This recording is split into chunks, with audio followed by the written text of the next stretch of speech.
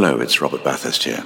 I was one of the first guests on My Time Capsule, and Mike has asked me to tell you that you can now listen to the podcast ad-free by subscribing to Acast Plus. Details of how to join are in the description of each episode. Mike says it's very reasonably priced. In fact, Mike says it's a bargain. And who am I to disagree? Locked here in his cellar. Anyway, for a small subscription, Acast Plus, My Time Capsule, ad-free. Free. Unlike me. Life is full of what-ifs. Some awesome, like what if AI could fold your laundry? And some, well, less awesome, like what if you have unexpected medical costs? United Healthcare can help get you covered with Health Protector Guard fixed indemnity insurance plans. They supplement your primary plan to help you manage out-of-pocket costs. No deductibles, no enrollment periods, and especially no more what-ifs. Visit uh1.com to find the Health Protector Guard plan for you.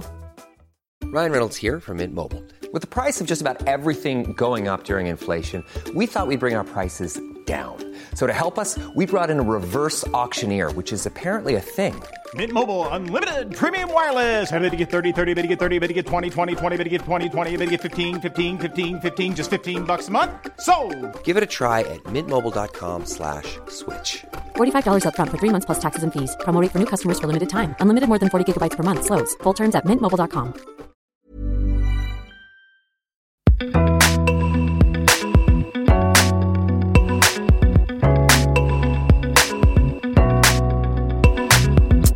Hello, and welcome to My Time Capsule.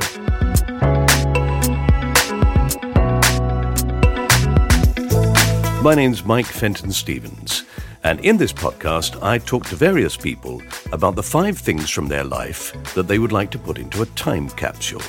4 things that they cherish and want to preserve, and 1 that they would like to bury in the ground and never visit again. My guest this week is the wonderful actor Anthony Head. Now, for a certain group of people about my age, Tony Head will always be the Gold Blend man. But that was a long time ago. Since then, he's done 1 or 2 things. He was Rupert Giles in Buffy the Vampire Slayer and Uther Pendragon in Merlin. And he was the Prime Minister in Little Britain, a role that he recently revived. He's in the Netflix phenomenon, The Stranger, and he was also fantastic as Geoffrey Howe in the film The Iron Lady with Meryl Streep. Yeah, he's done actually quite a lot of things, although I always picture him in fishnet stockings as Frankenfurter from the Rocky Horror Show. Still, my private life is my own business. Incidentally, this episode was recorded in early 2020, well before lockdown, and as you'll hear in the recording, Tony turned out to be a bit of a soothsayer, particularly on the subject of worldwide apocalyptic events. Perhaps he's been talking to Merlin. Anyway, let's find out what 5 things Anthony Head would like to put into the time capsule. Hope you enjoyed. So, Anthony Head. Hello. Anthony Stewart Head. Yes. Tony indeed. Head. I'm not quite sure what to call you. Ebony Hod. Ebony Hod. That's what I'll call you, Ebony, from now on. Ebony, thank you so much for doing this, and welcome to My Time Capsule. I think before we talk about the things we're going to put into the time capsule, I really should talk to you about your extraordinary career, which I've watched over the years with enormous envy, as you can imagine. It never seems to slow down, or does it to you? Oh, bless you. Yes, yeah. Well, I'm an actor. You know, we both know the gig. It's sort of. I'm just extraordinarily fortunate in that. I've just. I don't know. I've been part of things that just make a mark. You're very, very lucky if you get one of those, you know. But I've had so many evocative sort of kind of, I don't know, landmarks through the ages. It's just, and so when I get recognised, people sort of go, "Oh yeah." The only thing that I do slightly reel at is when people say, "Where do I know you from? What have you done?" Oh, and there was one in it was in a restaurant in Germany, and this guy, he literally ended up Googling me. He said, "What's your name?" Anthony had... no. I have no clue where he'd seen it. Or, there comes a point where you just think, should we just do a line under this? Forget and just it. Walk on? It's just, you sort of recognise my face. Yes. You have no idea who I am. No. It's not important. No, maybe I'm your chemist. It does get into people's brains, doesn't it? More than anything else. And you try to explain that actually what you do is not terribly important. And yet people, because it's on the television or in films... I kind of hope that if there is some sort of catastrophe and we are sort of post-apocalyptic, that they still need the storytellers. Mm-hmm. I'm hoping that somehow. Oh, I can't imagine people not wanting to be whisked off into some sort of fantasy or an imaginary world. Well, that's the idea, that you make them feel better about the crap that's going on by taking them into another world somehow, which is actually kind of what we do, in as much as... I mean, even this thing that I'm on at the moment, The Stranger, which this is the new thing on Netflix, yeah. Which is huge. People are binge watching and then going back and watching so that they can catch up on what they didn't understand. It's like, pardon? But it's just that, the thing of a thriller is that people just love to be taken up with someone else's endurance and hard times, because it makes them feel better about what they're going through. But just that thing of people like to be transported, taken somewhere else. So, what is the first thing that you would like to put in the time capsule from your life? Well, my mum's 100th birthday. It was just so remarkable. And bless her, she said, "Okay, I'm doing this because everybody wants me to. But I'd like to go after that, please." We went off, yeah, absolutely. And a month later, she left. Wow. But it was the most remarkable day, and it was so lovely, and we all just spent the afternoon with her. And I got a song that she had, this piece of piano music that she used to play when I was younger. I'd always wanted to write some words to it and a lyrical line. And I was just thinking, I have no idea, what the hell can I do? That, And then suddenly I was down with the donkeys. That's not a euphemism. Yeah, no. Literally down with the donkeys. Down with the donkeys, mucking them out. And I do a lot of thinking and introspection and things like suddenly writing... music, and suddenly I thought, I'm going to write about our love for her and what she does for us. And I came up with a lead line, and then I sort of came running back up to the house to listen to whether it worked, and it worked. I was like, oh my God! So I then recorded it with a friend who has a really nice little studio in Bath. Mm-hmm. Anyway, it was just lovely, and I'm probably now, I don't know whether anyone else will ever hear it, just because it was so sort of personal, and Mum absolutely adored it, absolutely loved it. Now maybe one day I'll, but it was because the girls sang on the choruses. Your daughters? Yes, Emily and Daisy. So basically, I got them to record some lines and send it, on the phone, and I sort of put them together, and it came out really, really sweet. And it's one of those. When I played it to Mum, she was. Was that at her birthday party? That was our present. And she didn't know it was good. She was going to hear this. No. Wow. And she was very moved. But it's very sweet, and it's one of those that will always just things that come together that you never dreamed actually of it sort of somehow materialising, and it actually all came together. It was quite extraordinary. Yeah. And because I was thinking, what can we give it? What do you give somebody on their 100th birthday? For 100 years, you've done and seen everything. Yeah. Really. And it was about her and us. With her. And a couple of the staff heard it and were moved to tears, so obviously... But, because she was in a care home. In a care home. But, So when was this? Do you mind me asking? That was at the end of August last year. Really? And then she went in October. That recently? Wow. Beginning of October. So she was born at the end of the First World War? Yep, 1919. Good Lord. It's a very strange thing, that, isn't it, with older people? And I say older than us, which is impressive. It's true. But that you think about the world when they came into it and what it was. 100 different. years. The things that have changed in 100 years are phenomenal. Yeah. So much so that this must almost seem like an alien world. But your mother, though, stayed really bright sharp. And sharp. Wonderful sense of humour.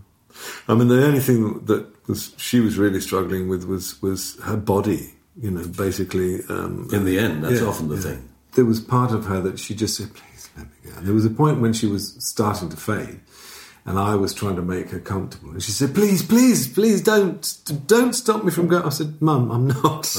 I'm just trying to make you feel more comfortable. So did you give her permission, as it were? Oh, God, yes. Yeah. I mean, really hard, because you're looking at somebody who you adore, and you think, I don't know what life is going to be like without you. No. And I mean, it's really weird, because I used her original track. I use it now as on my alarm. So when I'm doing something and suddenly it plays, and I think, oh, that's Mum calling. Oh, no, it's not. I've got over it now, just because I just like to have it, but there was one point I was just that's thinking, still close, though, a year ago. It's close. It takes longer than that for these things to go away. And I don't think that ever goes away. No. That's not a bad thing. It's a good thing. It means they're still with you, I think. Absolutely. So that's it. So your mother's 100th birthday party.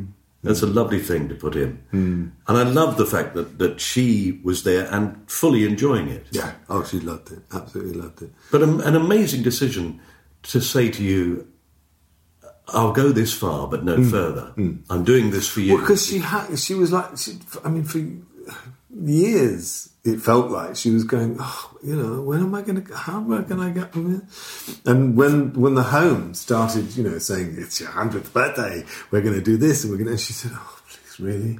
I said, can we not, And they were saying, well, you can have some alcohol. She said, I don't want any alcohol. If I wanted alcohol, I'd drink it. Seriously.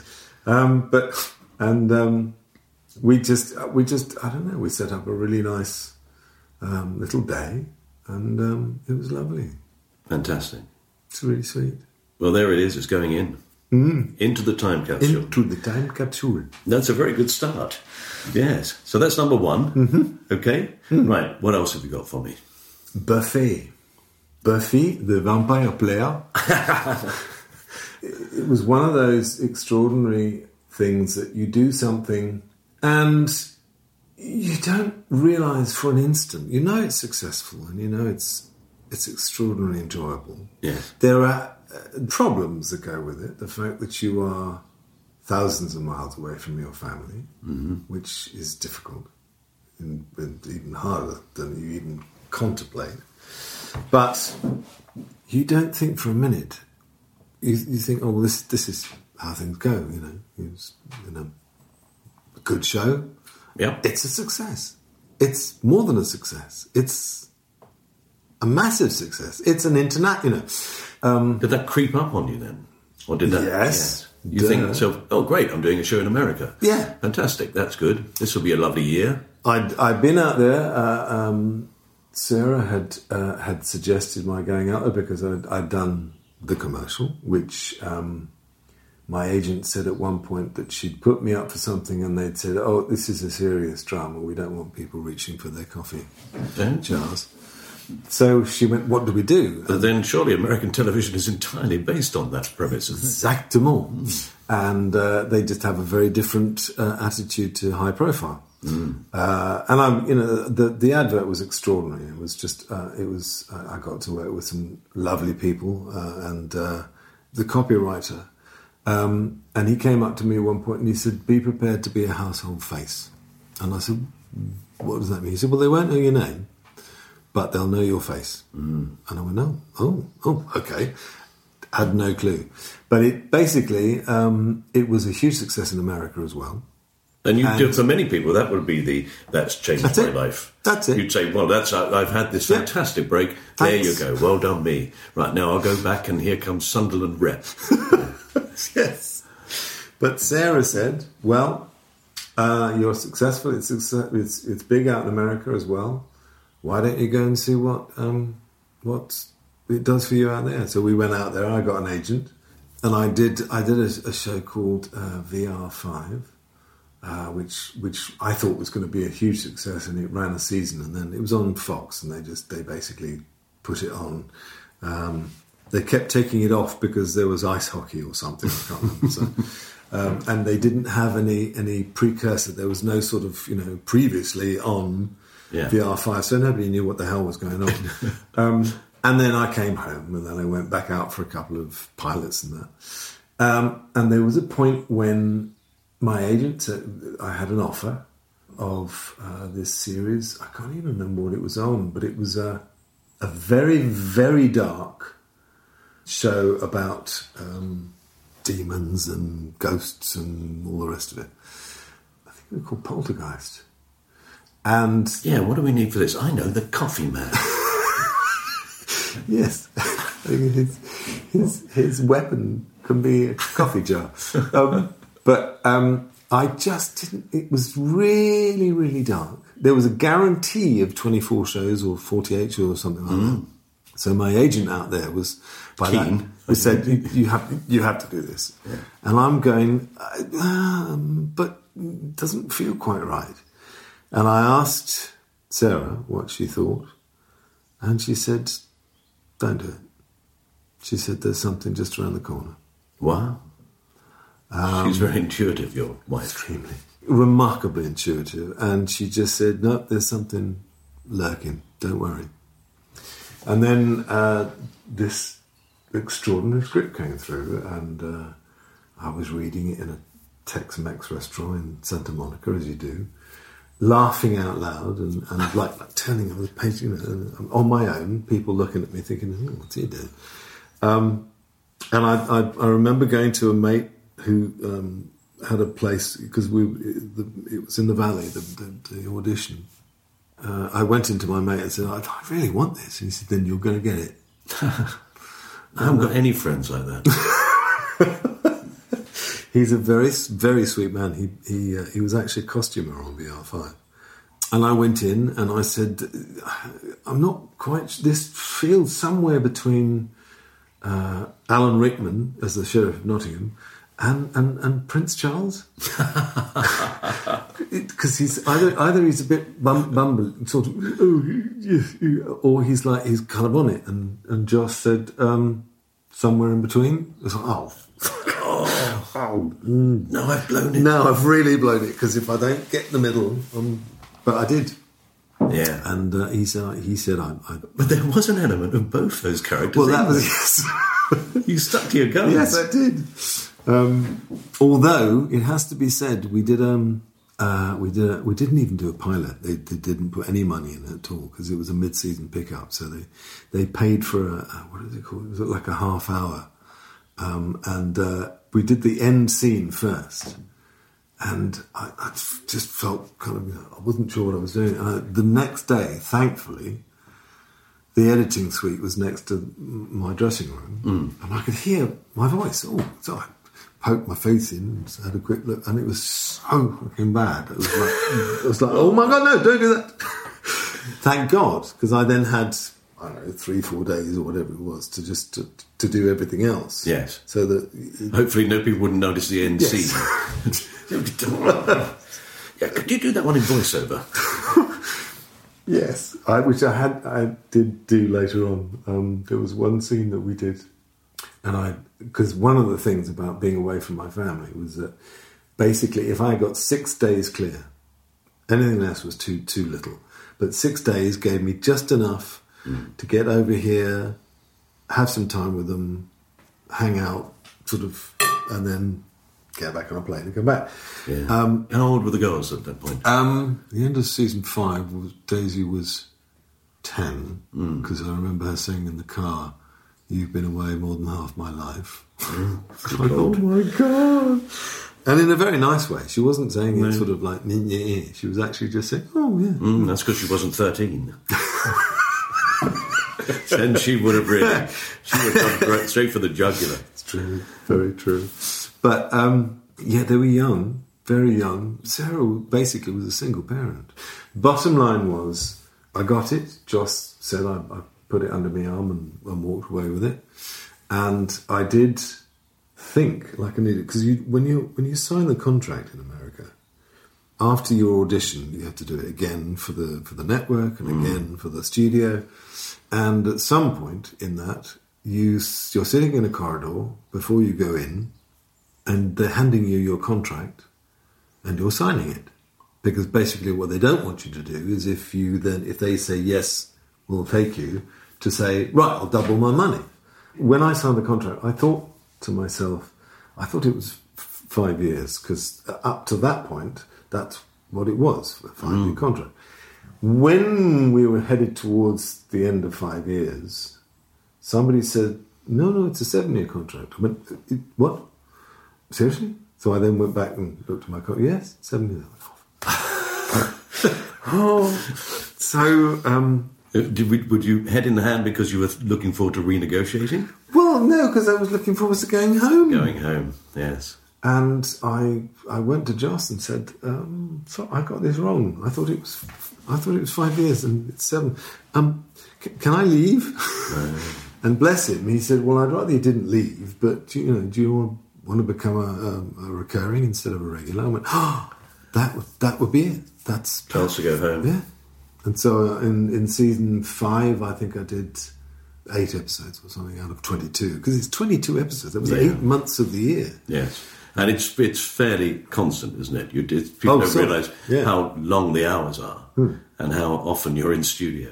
At least 14 hours a day. But, they were very kind to me. And they, when I said, I need, any time we got 6 days clear, please. I need a flight. Yes. And I had done the 6 days. And I really, really crammed it and flew back literally the day before I was going to film a scene. So I was a bit spaced and I got the scene completely wrong. I mean, Joss called me and said, why did you turn a very comic scene into a 3-hour tragedy? It's like, oh, sorry, did I get it wrong? Said, yes. So I watched it back, and thankfully, basically, I just used Basil Fawlty because I was, in the scene, I was just very angry. So I just did Basil Fawlty, and it worked a treat. So what was your favourite episode? I mean, I would imagine it would be the one where you had to sing all the way through it. Strangely, yes. It was an amazing episode.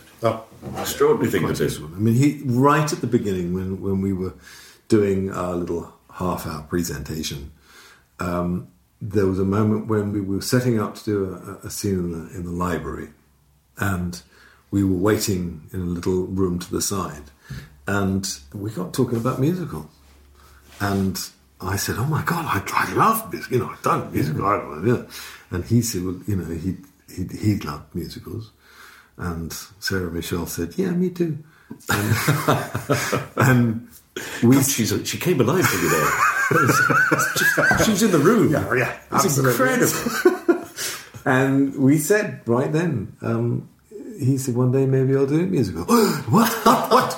So, for about 3 or 4 years, I said, "We're doing a musical this year," and he said, "No. That would just be pushed. It just doesn't. No, it's not there." And then one summer, this CD came through the post of him plonking away at the piano, because we used to, when his wife at the time, Kai, was away, and so we used to do Shakespeare readings on Sundays, and it was great. And at the end of it, we'd drink tequila and beer and have a sing-song and sit around his piano. And he, at that point, realised how many voices he had. So, yeah, it was him and Kai was singing the female bits and he was singing the male bits. And it was just like, oh, my God, this is real. And he'd just come up with the idea and I was like a groupie. I did my bit, and then I hung around in the studio And there was one point when Nikki and Emma came in to do their bit, and Emma said, "Why are you still here?" It's like, I'm sorry, I just don't want to leave. I like musicals. I feel really at home. I just love studios. I just love hanging, you know.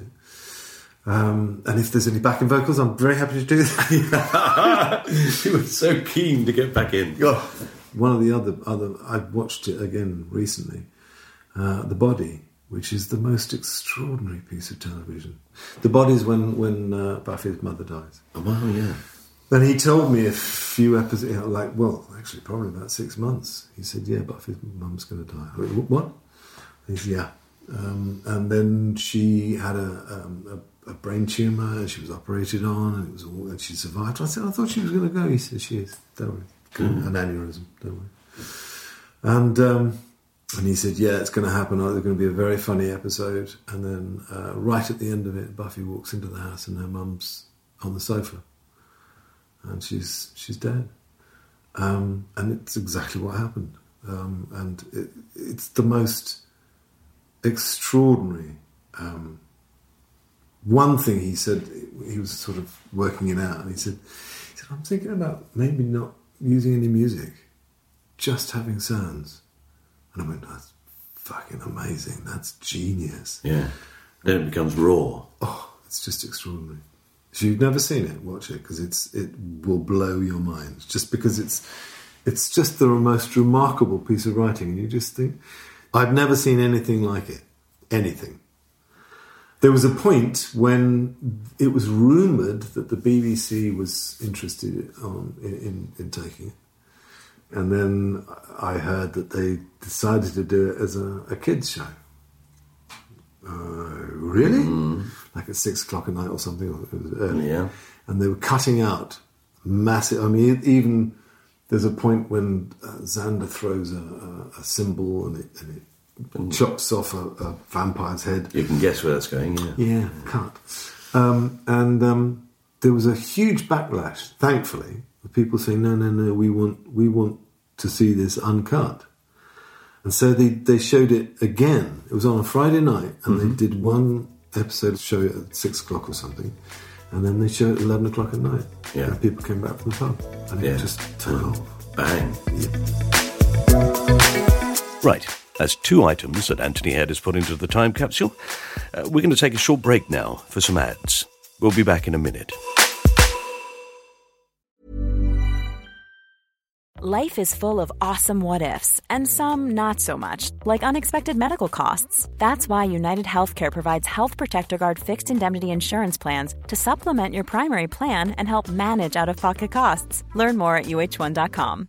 Hey, I'm Ryan Reynolds. At Mint Mobile, we like to do the opposite of what Big Wireless does. They charge you a lot, we charge you a little. So naturally, when they announced they'd be raising their prices due to inflation, we decided to deflate our prices due to not hating you.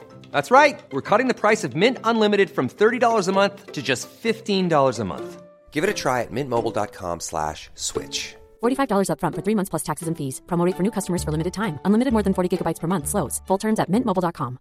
Burrow's furniture is built for the way you live. From ensuring easy assembly and disassembly to honoring highly requested new colors for their award-winning seating, they always have their customers in mind. Their modular seating is made out of durable materials to last and grow with you. And with Burrow, you always get fast, free shipping. Get up to 60% off during Burrow's Memorial Day sale at burrow.com/ACAST. That's burrow.com/ACAST. burrow.com/ACAST. Welcome back. Okay, let's get back to the podcast and find out what Anthony Head would put into the time capsule as his 3rd item. Family. Yeah. And, I mean, very much Sarah and the girls and all our animals. They're all part of our family. Just for how much stuff I've got to get in. And stabling and food and that sort of thing. Oh, yeah. How many animals are we talking about? Well, I mean, if we're talking about past dogs as well, we're talking about 4 or 5 maybe. But you can bring them all. Yes. We've got 4 donkeys, obviously, which is where I... Yeah, write songs. Yes. Just at the bottom of the garden down there. And one little pony, a Shetland. Sometimes he's a Shetland. He likes to bite me. No one else. Just at the moment when you think he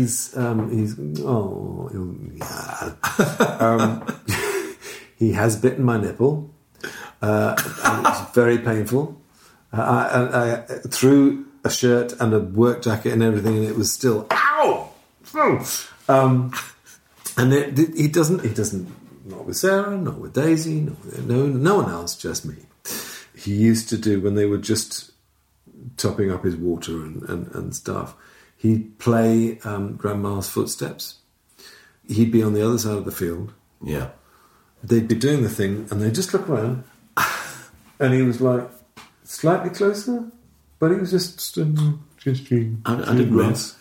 And then they'd go back to the whatever they were doing, and they'd go, and he was closer again.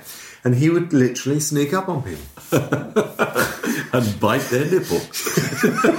Or their bottom. Yes, his name's Jacob.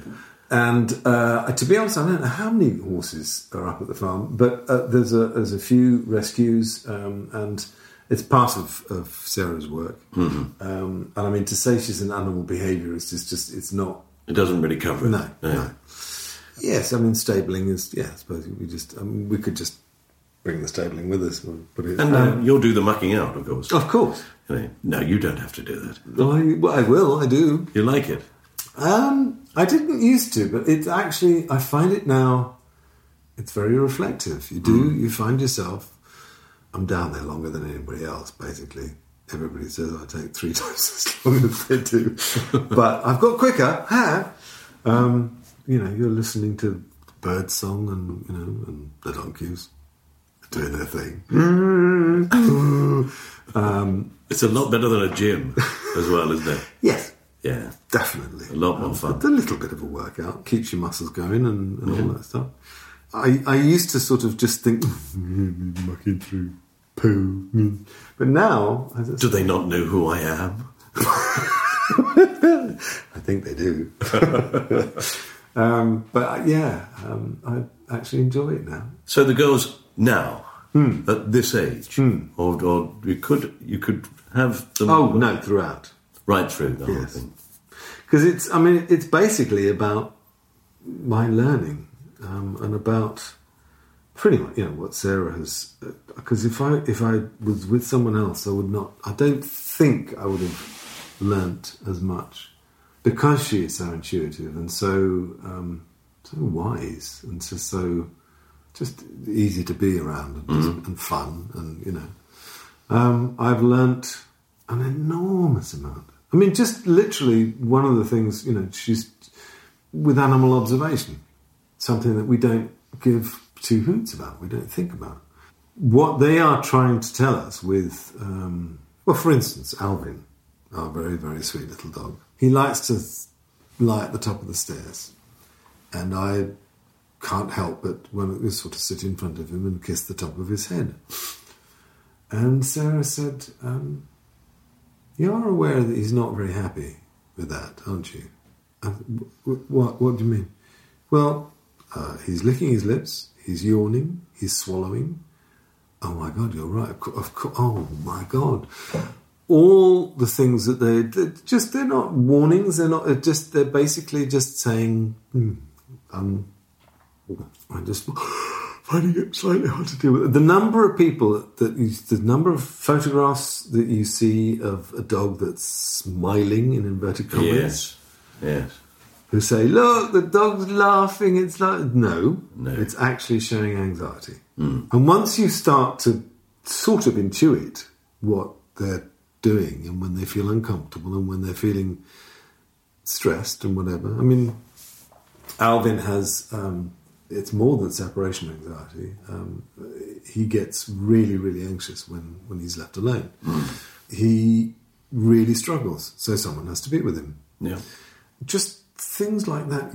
Quite often people just assume that the dog's happy. Yes. I had a neighbour who had a dog, and he told me that his dog was brilliant because it knew when he was leaving and knew when he was coming back. So as he left in the morning to go to work, leaving the dog indoors, it would bark a farewell to him. And then when he arrived home, it would bark as he came up the street. It just knew he was arriving. And after a couple of months of bearing this, I said, no, it barks all the fucking time. Yes. Once you become aware of that, it kind of alters your state. I mean, that I find has been a huge lesson. And again, with the girls, just growing up with them, it's taught me so much. And this is funny, when you have children when you're quite young, you are really a child yourself, aren't you? And actually, as they grow and mature, I wasn't that young. You were younger. Oh, well. Definitely. But I was definitely a child. And having children and a sensible wife was the thing that made me grow up. So I sort of grew up as my children did. We often bickered at the age when they were about 5. Well, I did, but when they were 5 and I was 25, I was still at their stage. So my wife would say, "You're arguing with a tiny child." Mm-hmm. Yes, I was the one that would get all in the morning, when trying to get them ready for school and that. And there was one morning when I said, right, if you're not ready by blah, blah, I'm going without you. Talk about that gift horse. Strangely, they all laughed. All right, then, go on. Off you go. Yep. Very good. Very good negotiating. Yeah. You should have been a diplomat. Yeah. Oh, dear. So you're going to take your family and all the extended family of you, the animals, the whole thing, and the whole history of it. There's not a moment you can do without. No, and I mean, and one of the things about life is the fact that there are ups and downs. But I learned a long time ago that, and it sounds so boring, but everything happens for a reason. Everything happens for a reason. Even if it's like 5 years down the line, if you have the memory, you go, "Oh my God, if that hadn't happened, I would never in a million years have thought that." And if where you are is somewhere you want to be when you get there, then thank goodness for all the things going wrong. Yes, absolutely. Absolutely. I mean, you kind of have to learn by your mistakes. And I went into a slight pause then because I realised that I'm running out of... I may have to take an extra time for it. You can't just break the rules. Sorry, I may have to. Oh dear. You're going to have to get your own time capsule. Yeah, all right, I'll buy one. Because that's number 3, and I've only got one more. One more? Well, one more that you like. Yeah, I know. I was thinking at one point of, what do you put in the bad time capsule, and I was thinking of the moment that, when they left America. I mean, oh my God, it was grief. Yes. And was, to say it's hard to deal with is, absolutely... Anybody who has to do that with a family, to say goodbye to them. God knows how I can't imagine how you become join the Royal Navy, away for 4 months. Exactly. Or go off as a soldier, or even, oil exploration, those sort of things. You've got to... that pain of I remember that I was in Australia and they came to visit. I was working there, and then going to the airport and putting on a brave face and saying, "See you soon, see you, I'll be back soon." But watching them walk away through the departure lounge is awful, isn't it? And you have to keep smiling and waving. Yep. And I then I'd go up to the roof where the car was parked, and I'd just cry.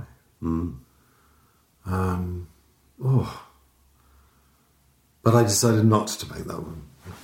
But it is part of the learning process, and as I say, of the highs and lows. there are, especially as you say, the teens, which is it's not personal, it's hormonal. But there are times when you just and Em and I, bless her heart, we just used to lock horns. Yeah. Now we look back on it, and it was just part of, I remember sort of I'd be saying something, she'd be, get out of my room and all that stuff. Yes, I hate you. Yes, I hate you. But it's part of the learning process. Yes, and it's about, and this is my fourth. All right. My fourth was Milton Katsalis. When I was out in LA the first time, and I was calling Sarah and moaning and saying I'm not, I'm not going up for things, and I don't know, what am I doing? And she's saying, please, I really don't need this. I've got 2 children here. I'm making things work.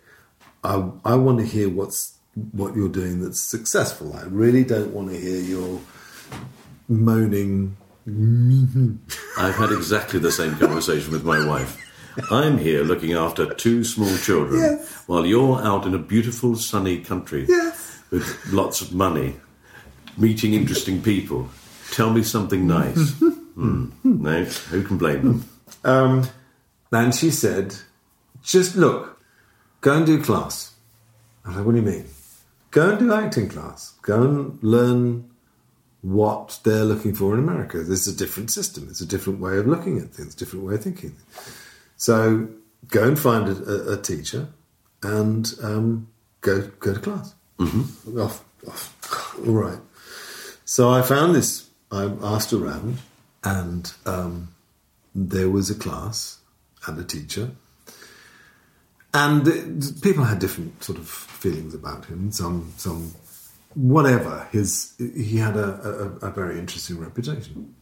And I don't know, I went to see, I had a little interview with someone that sort of saw people in and was waiting to hear about it and hadn't heard anything. So I rang them up and they said, oh, yes, we've been trying to get hold of you. We didn't know how to get hold of you. So, yes, do come. We would love you to come. And he was the most extraordinary person in the world. He's dead now. But his whole ethic was change, embrace change. We have parachutes that we use to make us feel comfortable in something. Just let the parachutes go. Just jump. Just step over the threshold and find out what's on the other side. Because it's those things that you do, that you've become habits, that sort of just little saving graces, actually hold you back. So let them go and embrace change. And it was just the most extraordinary thing in my life. It was just such a huge, huge learning curve. Because you would do scenes, and one of my early scenes with him, it was weird. He said, there's somebody in your life that's always pulled the rug out from under your feet. I said, pardon? He said, yeah. He said, just work out who they are and ask them to stop. The next morning, my parents rang up, and my mum's first, and I talk to her and I tell her what Milton said, I'm thinking about. And then my dad, and I'm telling him about this job that I've just booked, this Buffy the Vampire Slayer. Yeah, wow. So it's remarkable. It's a great page turner, and it's really funny. And he said, oh yeah, all your best moments will end up on the cutting room floor. Sorry? Could you just put me back to Mum for a minute? And I said, Mum, he's doing it. That's exactly what Milton was talking about. And she said, yeah, he's shielding you from disappointment. So it was obviously something that's what you do with your children. You shield them from your disappointment. But if you do that, if you prevent them from being disappointed, You don't let them go into a position where they might be disappointed. Absolutely. Don't take the risk. No. And you don't let them experience anything themselves. No. So I had to tell him to stop, and it was hard. It was difficult because that was just, that was the way he'd been brought up. Yes. And he was doing it because he loved you. Yeah. Oh, absolutely. There was a moment when they were here and they watched, I think it was the second or third episode, and my mum was laughing raucously and my dad was not. And I was thinking, oh dear, oh well, whatever. And then I went upstairs and I think I was running a bath or something. It was a bit odd, but anyway. And I thought, oh, here it comes just now. He's going to lay into it. And he didn't. And he just put his hand on my shoulder in a very loving way. And I thought, oh. And then when I was seeing them onto the train to go home, I said, Dad, I just want to thank you for that moment, because I know you wanted to say something, but you didn't. And that's a leap in the right direction. That's fantastic. And he said, well, I just wanted to say I thought you were wasting 5 years of your life. Okay. Okie doke. Let's That's it. Keep working at it. Keep trying. Well done.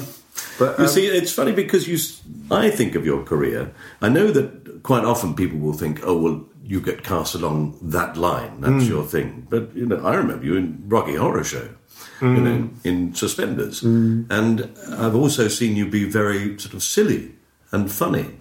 So if you're really good at something, people will continually ask you to do it. But it doesn't mean that you can't. No. And I mean, actually, in our business, you have to physically make them think about other things. You have to, that's why you can't, I mean, you can just embed yourself in if you're happy just going down one route, then, but if other things turn you on, and there are certain roles that I would love to put in a time capsule that like Frankenfurter and doing Iron Lady with Meryl Streep. Just some of the experiences are quite extraordinary, and moments where one feels completely different, just totally different. I mean, like, one of the extraordinary things about Frankenfurter was I did see Tim years and years ago, and then I saw somebody who took over from him, and they were just doing a Tim impersonation. Impersonation, yes. And that's what feels like a lot of Franks did. And I just thought, no, there's more. I can feel something in me that somehow resonates. I'd love to do this one day. I'd heard somewhere that they were casting for it. And I rang my agent and said, look, however we can do this, please, I want to get in there. I really want to do this. Oh, yes, darling, yes, my back's against the wall. I won't. And, of course, then I saw a poster for it that Tim McInerney was cast. It was like, fuck, oh, man. And that was one of the last moments I had with her, and then I moved on. And then, amazingly, I think it was 3 months later, her assistant called and said, they're looking for, because it was only a short contract, they're recasting. Yes, please. So, and I went up for it, and I mean, I loved it. I met Richard and Milton. I would just say quickly, he was intuitive, and Sarah and he met, and they loved each other because they obviously felt two very, very similar beings. He was incredibly observant.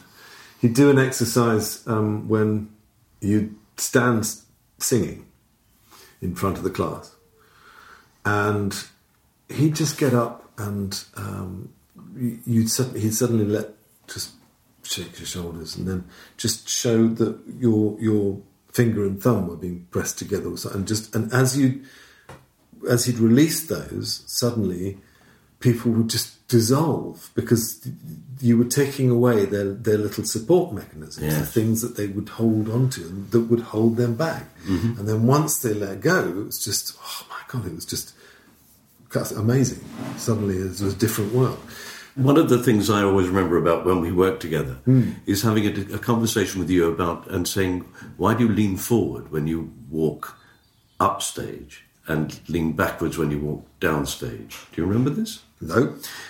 And we discussed this, and you said, I don't, do I? And then halfway through the next performance, you came over to me and went, bloody hell, I do. And we then sat and discussed why it would be. And eventually you worked out it was because you'd done chess for a year, and it had such an enormous rake that you, when you turned, you expected to walk uphill. And when you came down, you expected to lean back. Oh, my God. And that was only about 2 performances in. But you... And so I remember seeing you the next performance really visibly concentrating on walking normally. Oh, my God, I wish that we had affected my performance, but that will be in my 5th time pod too.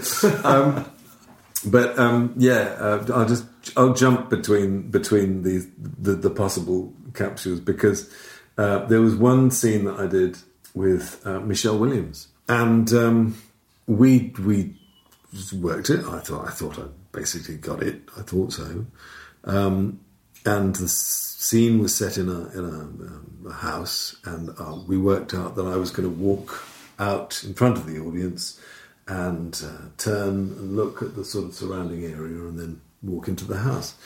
And he said, when he was talking at the end, he said, when you walked out in front of the audience, he said, that was absolute magic. I saw everything that you saw. And he said, I was transported. And from that moment, it went downhill. Because I obviously, and I was in my head, I was thinking, he's going to bear in mind that we haven't had much time in rehearsal. Although none of that ever came into his equation. No. It would just be very, very specific, spot on. He taught us basically, the words will take care of themselves. It's about making that person alive, and the words will take care of themselves. That's a very, very good note. Oh yeah, and finding, because that's one thing English actors always do. We always spend too much time looking at the words. Yeah. But he'd recommend doing arbitraries, which are basically just things that just come out the blue. That just throw something in an argument scene between a man and a woman. Just suddenly find yourself kissing, because that's what the passion of the moment, and then break apart, whatever, and also in rehearsal play where the scene might go. But it was quite remarkable, and it changed my whole focus. And some of the roles I've had where I've been just completely transported into another.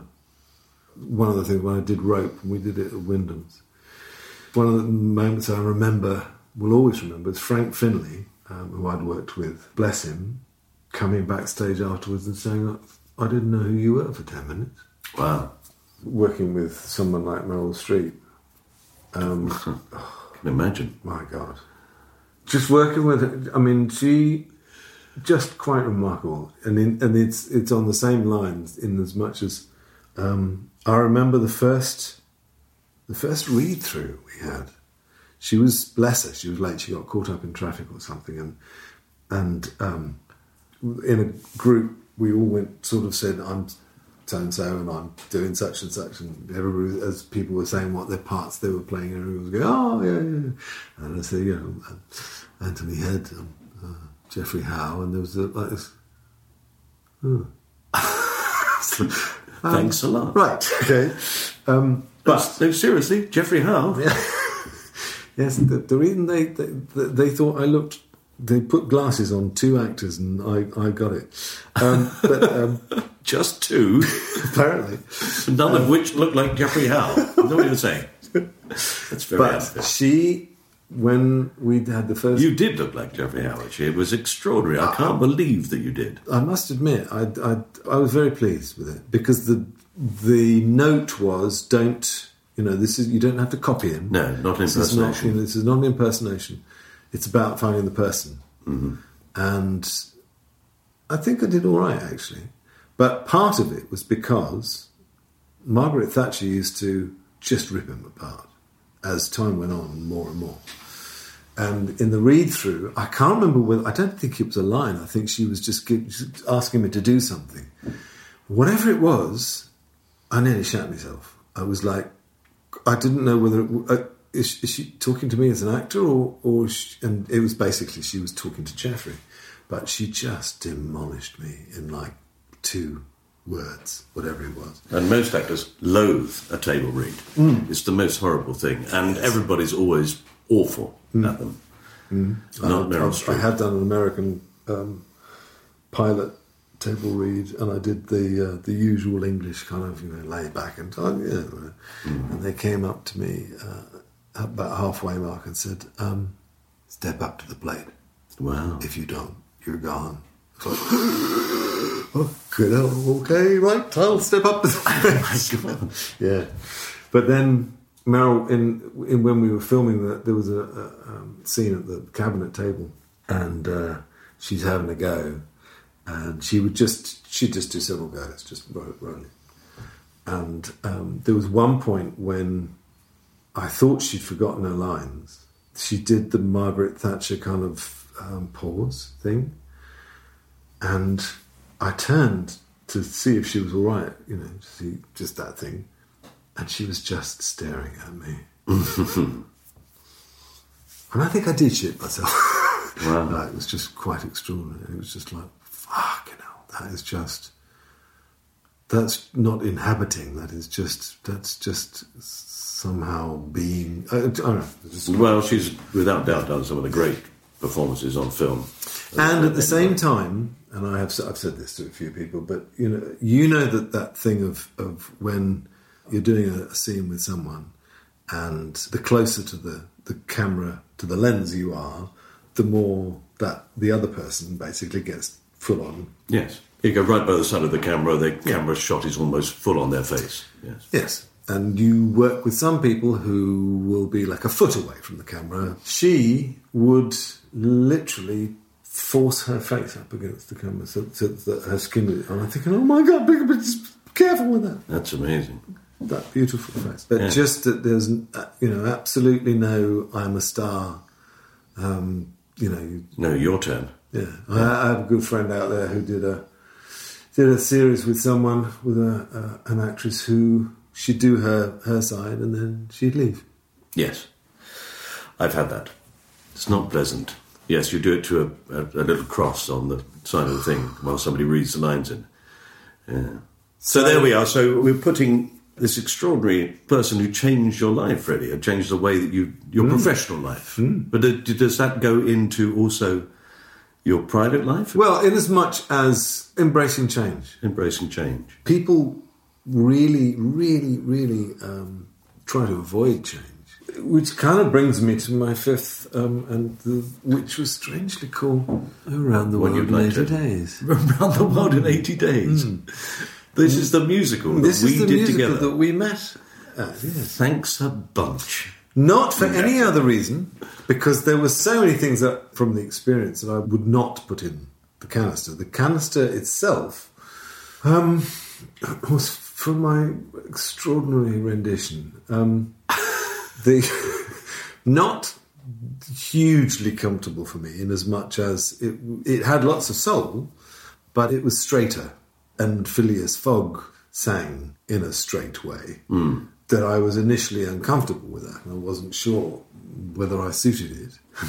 And I did that thing. I mean, and there were all sorts of fascinating things. I remember them saying, the idea for the stage design was genius to have these large sort of playing cards. Yes. With the scenery painted on them, and they just would slot in and slot out, so that you could have remarkably fast scene changes, which somebody somewhere down the line decided to make out of MDF, which takes 3 or 4 people to carry because it's so fucking heavy.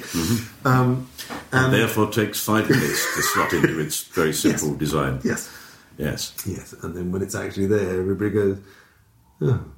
Well, of course, I think the production is summed up by my friend Jeremy Pascal, who when we went for dinner after one of the performances with Robin Ray, who was the director, and he asked my friend Jeremy if he'd enjoyed the production, and he said, well, when I read that it was Around the World in 80 Days, I didn't realise that title was literal.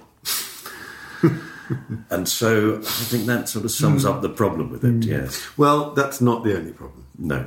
The problem was that I read Jules Verne's appraisal of the character, and he basically said that Phileas Fogg didn't show emotions and was just very British and very stiff upper lip and very, just basically everything that makes a leading man very boring. And, you know, I mean, I can think of several actors who are brilliant at that, who make it kind of almost exciting. But certainly it's about the character's development, about his journey, about, you know, how he grows, how he changes. Yes. I do remember a bunch of people coming to my dressing room saying, "You've got to change." Desperately. Yes. Come on. We need some. And I was like, "What? You're telling me now? We rehearsed this." Yeah, I thought it was all right anyway. And I did what I did, but it was. And I remember sort of being caught up in the excitement of the production. But I do remember the producer put on the poster something, I can't remember the exact words, but something like, you know, Buxton today Buxton, tomorrow the West End, and then the rest of the world, or something like that, which is almost, it's a quote from the producers, isn't it, where I love the German man and the producers. He says today Broadway, tomorrow Suffolk. It never made beyond Buxton. No, it only just made Buxton. Yeah. Yeah. I had enormous fun doing it, but you're right, it was completely full of disastrous decisions. Yeah, I mean, I can only criticise my own. I remember doing a photo session because we did a single from it. And I remember seeing... You on one side, me on the other, I think. Yes. Well, we've made a record together. Yes. And I remember seeing the photo, the basically, you know, they showed me what they put together for the thing, and they'd chosen the photographer. I had a spot on my forehead that was looking like a third eye. You're taking me right back. I remember at the time in the evenings, you pouring red wine and saying, "It's got a great big spot right in the... What the hell?" Yes, just like that. That's the cover of the single. I'll never be able to change it. No. I mean, as I say, you know, you learn from it, and thankfully, as I said, I did. I learned that, you know, it's not a question of just you read that someone is boring, so therefore you play them boring. No, it's about how that develops and how to encompass that to make it interesting. It's pointless just being boring. Yes. Because it's boring. It's really boring. It's just yawning time. Probably part of them, your friends, feeling that it was 80 days long. Yes. Because, you know... Well, a show that would allow me to put the joke in India, where you said, "Oh no, it's the Sati." And I said, "Oh, thank God for that, I'm dying to sit down." And that was one of my jokes. So the fact that squeezed its way in. Very good. You've got to laugh, but it shows how desperate we were for humour. Yes. Well, I think having got to the point where I was called to the company manager's office and they said, "If you do that thing juggling those apples while you're eating one of them again during that scene, you're off the show." Seriously? Yes. And I said, "But it gets a big laugh, doesn't it?" And they went, "Yes, but it's really distracting." I said, "Well, there's nothing else to watch." There's probably Tony doing his thinking somewhere in the corner. Yeah. Yes, let's put Around the World in 80 days into that capsule and seal it tight. And say thank you very much. Tony, it's lovely to talk to you. Oh, it's good to talk to you, man. Okay. Definitely. Let's do it in another 20 years or something. 20 years, yeah. But even if we get together in 20 years' time, we'll still tell exactly the same anecdotes. True. If we can remember them. And there was this chap, what's his name? Thingy. I can't remember. Tall man. What's his name? That's one of the things that my mum, bless her heart, when my brother and I and she were in a room, in her room, they would be like that. Yeah, he worked with Thingy. What's her face? What's her face? And it would be all three of us doing it. Yes. My dad did exactly the same thing. That thing with What's-It was with Thingy down at what's his name, and he got this whatchamacallit, and I've no idea what you're talking about. You do. It was a very funny story. Anyway, yes. Thank you very much. Oh, thank you. Fun.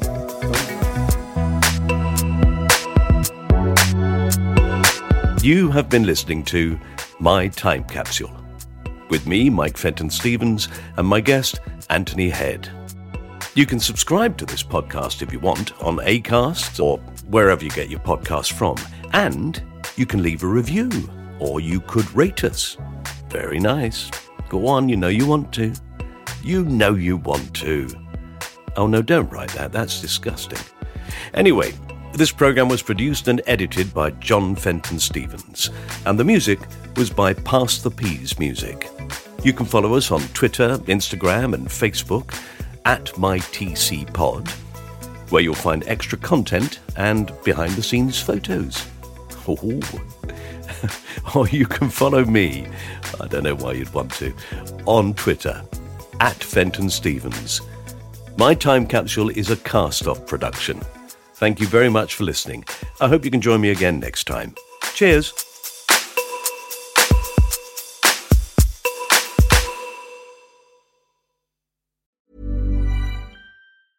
Hey, it's Paige DeSorbo from Giggly Squad. High quality fashion without the price tag. Say hello to Quince. I'm snagging high-end essentials like cozy cashmere sweaters, sleek leather jackets, fine jewelry, and so much more. With Quince being 50 to 80% less than similar brands. And they partner with factories that prioritize safe, ethical, and responsible manufacturing. I love that. Luxury quality within reach. Go to quince.com/style to get free shipping and 365-day returns on your next order. Quince.com/style. Mom deserves the best, and there's no better place to shop for Mother's Day than Whole Foods Market. They're your destination for unbeatable savings, from premium gifts to show-stopping flowers and irresistible desserts. Start by saving 33% with Prime on all body care and candles. Then get a 15-stem bunch of tulips for just $9.99 each with Prime. Round out Mom's menu with festive rosé, irresistible berry chantilly cake, and more special treats. Come celebrate Mother's Day at Whole Foods Market.